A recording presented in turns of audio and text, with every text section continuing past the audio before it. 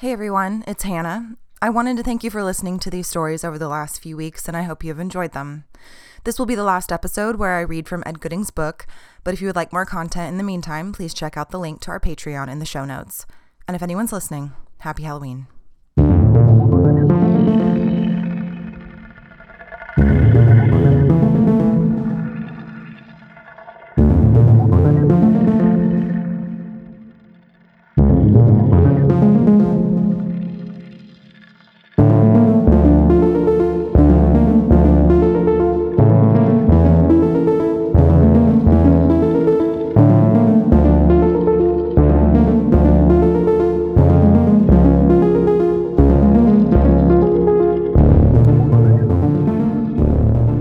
On Monday, November 19th, 1959, at 7:35 a.m., 48-year-old Wilma Selby arrived at her home on 4307 Devion in the fashionable Houston suburb of Afton Oaks.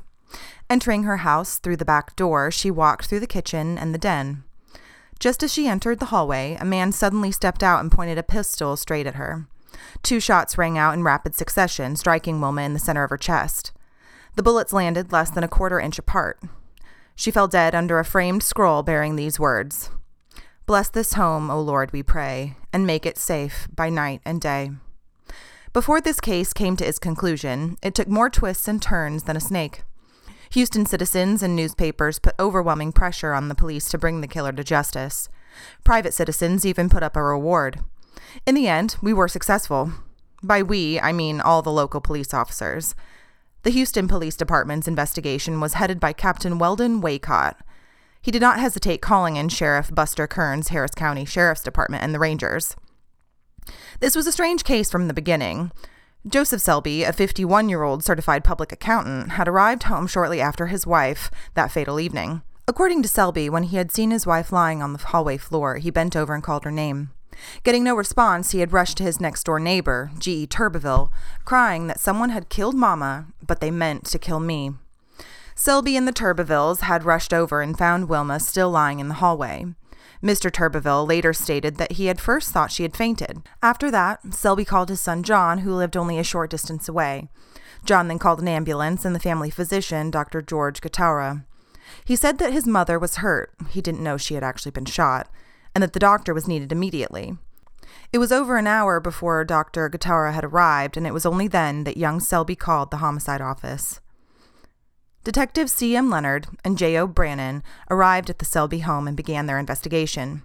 They were soon joined by 2 other Houston detectives, B.S. Baker and Neil Todd.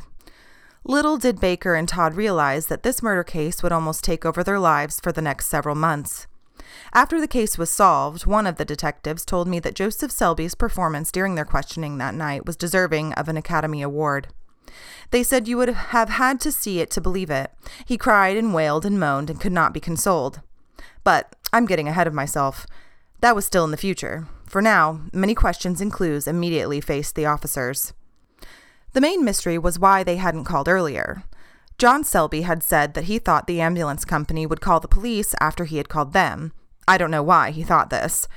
When the ambulance company had been called, no mention was made of a death or possible foul play, and there seemed to be no need for the police. Even though the bullets had not passed completely through Wilma's body, it was obvious that she had been shot at very close range. Yet the weapon had been fired far enough away to leave no powder burns. Later, the autopsy would show that the bullet tracks were almost identical. This was only possible if the shots had been struck in extremely rapid succession. Still at the crime scene, further investigation revealed that the house had not been forcibly entered. Either the killer or killers were already in the house when Wilma entered, or, and this was very unlikely, the killer followed her in. The possibility of the house not being locked didn't cause any extra concern or surprise. Today, it is unthinkable that anyone would go off and leave the house unlocked, but it was common practice in the 1950s and 1960s. At first, it was naturally assumed that Wilma had come into the house unexpectedly and surprised the intruder. The trespasser had then panicked, shot Wilma, and then fled the scene. But that theory was weak. Almost $700 was found in Mrs. Selby's purse. In her bedroom, less than 10 feet away, was her undisturbed jewelry box that contained several thousands of dollars in valuable gems. Right beside her body was a mink coat that she had just picked up from storage. In fact, nothing in the house had been disturbed, and Wilma had not been assaulted. Outside the home, footprints were found near a window, and a garden hose was cut into several pieces. Neither of these clues led anywhere. As is customary with this type of crime, a family member is always a prime suspect. The husband, Joseph, was no exception, but he wasn't a strong suspect. He was a certified public accountant, fairly well-to-do financially, and wouldn't gain much with his wife's death. He voluntarily went with Detectives Brannon and Leonard to their office. For several hours, he was questioned by Houston Homicide Detective Weldon Waycott, District Attorney Dan Walton, and members of both men's staffs. During the whole time, Selby was extremely cooperative and had an answer for everything. In time, however, we would see that he had too many pat answers. Selby was asked what he meant when he rushed into the Tuberville home saying that they had killed Mama, but they meant to kill him. He had answered that a man had been calling Wilma, claiming that he, Joseph, had been running around with his wife and that he was going to kill him. Joseph thought that the killer had been waiting for him and killed his wife by mistake. This didn't hold water either. Wilma Selby had turned the lights on as she went through the house. She had been shot at close range, so close that the shooter could not possibly have mistaken her for her husband. No, the killer knew he was shooting a woman. But Selby did have a rock-solid alibi. He said that earlier in the afternoon, his wife had called and said she was downtown. They had arranged to meet outside his office at the 711 main building in downtown Houston after he got off work. They had met at 6 o'clock and had gone to the Colonial Club on San Jacinto Street for drinks and sandwiches. He said they talked about their 9-day-old granddaughter, and after leaving the Colonial Club in Mrs. Selby's car, they had driven to the Rice Hotel garage where his car was parked. Continuing with his story, Selby said that he had told his wife that he needed to stop at the Highland Village Pharmacy to buy some deodorant, shaving lotion, and cigarettes. He would meet her at home later. The pharmacist verified that Selby had indeed stopped to buy supplies. The clerks at the pharmacy remembered him well. He had drank a cup of coffee and made a big deal of paying for his purchase by check, so he would have to show a positive identification. He wanted everyone to remember seeing him in the store.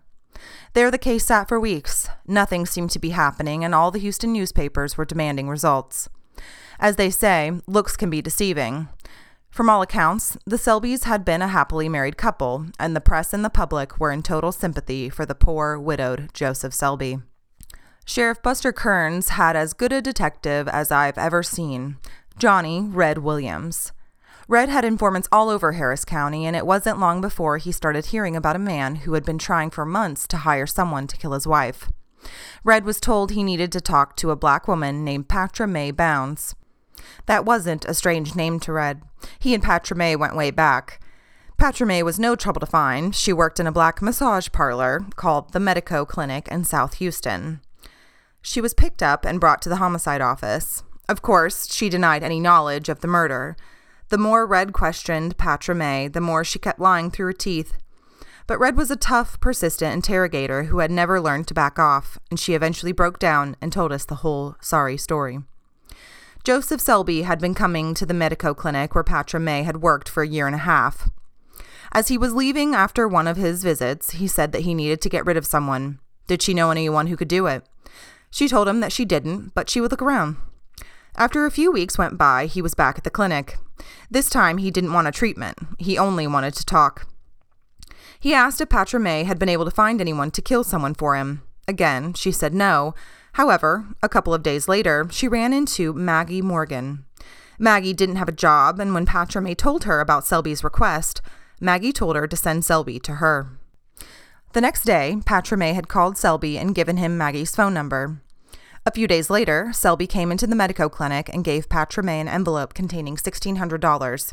He told her to give Maggie $750 and keep the rest until further notice.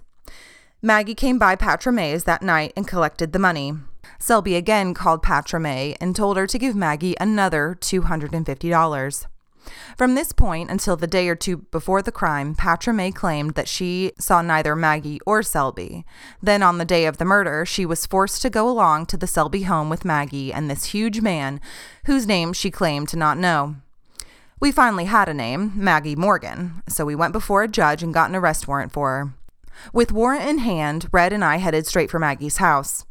We didn't want to give Maggie any chance to run, so when we got to her house, we didn't bother to knock. With a murder warrant, we were under no obligation to knock, and we didn't. The inside of her house was a real experience. Maggie was a fortune teller and a voodoo queen of sorts. She had candles of every color under the rainbow burning all over the place.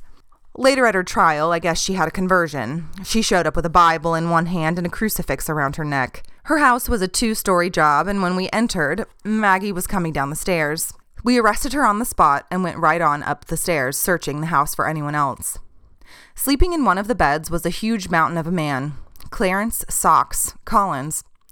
I don't know if he was having a sweet dream or not, but he was getting ready to have a real bad one.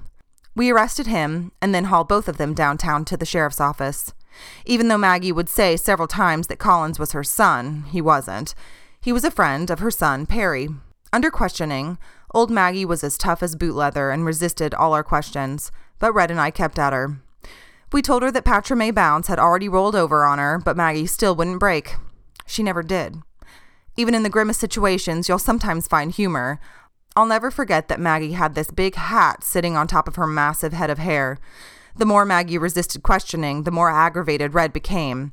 Suddenly, he reached over and grabbed for Maggie's hat. He not only got the hat, but he also got her hair. She had on a wig. Old Maggie was as bald as an eagle. Red looked at me with a look of utter astonishment on his face that perfectly matched mine. He looked back down at Maggie, threw the hat and wig down, and said, "Just forget it." There were also a few other choice, unprintable adjectives. Then he stormed out the door. Maggie was no longer just an uncooperative suspect. She was a mad suspect. I watched as Red went through the door. When I looked back at Maggie, she was trying to stare a hole through me. Never blinking an eye, she reached into her purse — it had been searched thoroughly — and pulled out a small black bottle. Opening it, she took a pinch of black powder and sprinkled it on my boots, chanting some voodoo nonsense. It took all the patience I could muster to just sit there and let her mess up my carefully polished boots. I worked hard to keep my boots well polished. But when she finished her chanting, I let her have it. "Don't you throw your voodoo crap all over my boots." She rolled her eyes around and said, "Young man, you will never live to see Christmas." Well, I hate to break the news to her, but I have seen more than 40 Christmases since then, and the powder still hasn't worked. Someday, I'm bound to not live to see another Christmas, so I guess you could say that sooner or later, she'll be right. There was another humorous sidebar to this story. There was a barbershop close to headquarters, and every 2 weeks, I would go get a haircut, and my boots shined. The shoe shine man was working away on my boots, and I asked him if the voodoo powder on my boots would cause him any trouble. He jumped back as if my boots were filled with rattlesnakes and refused to finish polishing them. I left the barbershop with one boot shined and one not. Clarence Socks Collins didn't have the same backbone as Maggie. To be as big as he weighed more than 300 pounds. He was spineless. With little or no prodding, he admitted to killing Wilma Selby. In fact, he laughed about it. He thought the whole thing was funny. Listening to the details of the murder was anything but funny. It had been nearly 6 o'clock that night when Maggie had picked up Collins and then Patra May Bounds. They cruised around while Maggie went over the details of the murder. Selby had furnished her a key to the house so they wouldn't have to break in. Their victim, Wilma Selby, should be home around 7:30 p.m. Once inside the house, they were not to turn on any lights and were to keep quiet. It was possible that Selby's son, John, might come by, but they were not to worry about it. If he did come by and saw no lights on, he would keep going. After driving by the house, the three had parked 2 houses down the street. As they exited the car, Maggie handed Collins a .22 caliber pistol. Inside the Selby home, Maggie, armed only with a flashlight, had quickly positioned Collins and Patra May Bounds. She told Patra to stand in the living room and watch for Mrs. Selby's arrival. Maggie joined Collins around the corner at the end of the hallway and told him to wait until Mrs. Selby turned on the light. He was to then simply step into the hallway and shoot her. As the three had waited, the Selby's son, John, pulled into the driveway. As the elder Selby had said, when John saw no lights on in the house, he backed out and went on his way without ever leaving his car. Shortly, the conspirators had heard another car pull into the driveway. No one said a word. Moments later, they heard the back door open and saw the kitchen light come on. Mrs. Selby entered the den and flipped on that light. Collins said he could hear Mrs. Selby walking towards the hallway. When he saw her shadow, he stepped out. Mrs. Selby had a package of some kind in her arms. This was the mink stole she had picked up from storage earlier that day. But before she had a chance to comprehend any danger, Collins shot her twice, as quickly as he could pull the trigger. He said that she dropped like a rock. Collins, followed closely by Maggie and Patra May, stepped over the body and headed for the car. Maggie had left the car's engine running, and Collins climbed into the back seat and lay down so no one could see him. Maggie drove to the bus station where Collins got out of the car. He claimed that she never paid him a penny of the money she had promised him.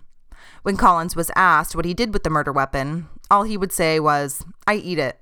This went on, and all he would ever say was, "I eat it." The lab people had examined the bullets that killed Mrs. Selby and told us that the landing grooves on the bullets were not precise enough for them to swear any specific gun was the murder weapon. At best, all they could do was be reasonably certain.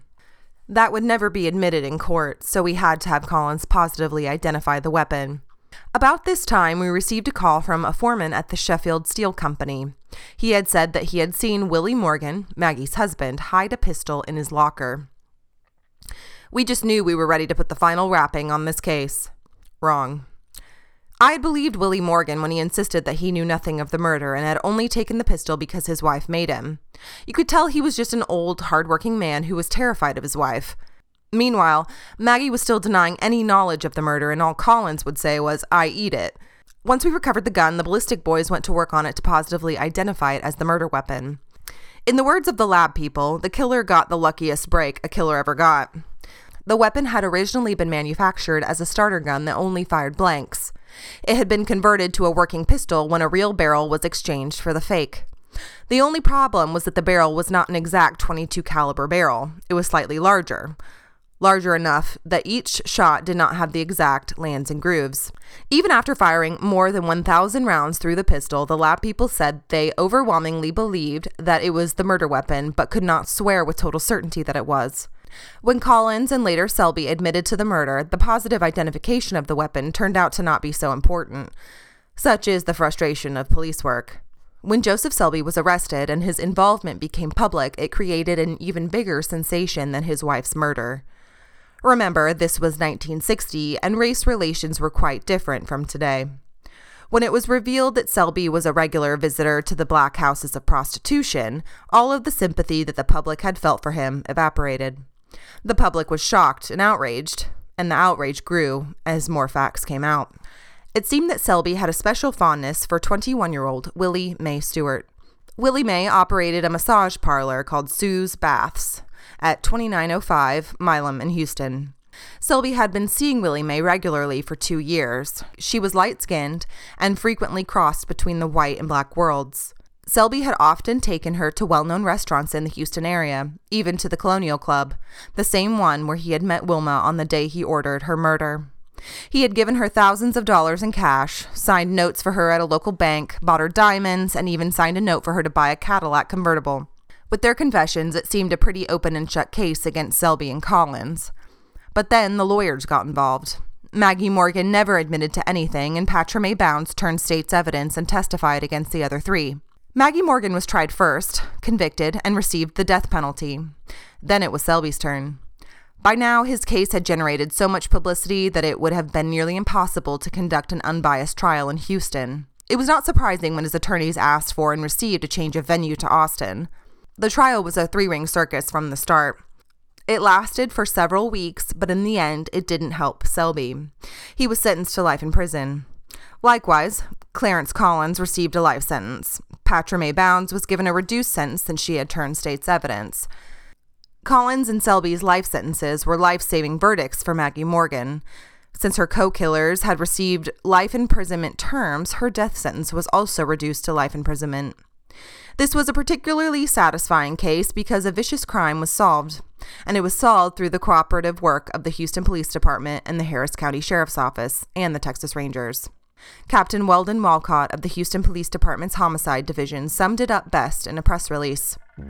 "I would like to impress that this was no one department deal in finally solving this crime. It took the equal work of the District Attorney's Office, Sheriff Kern and his office, the Police Department, and the Rangers."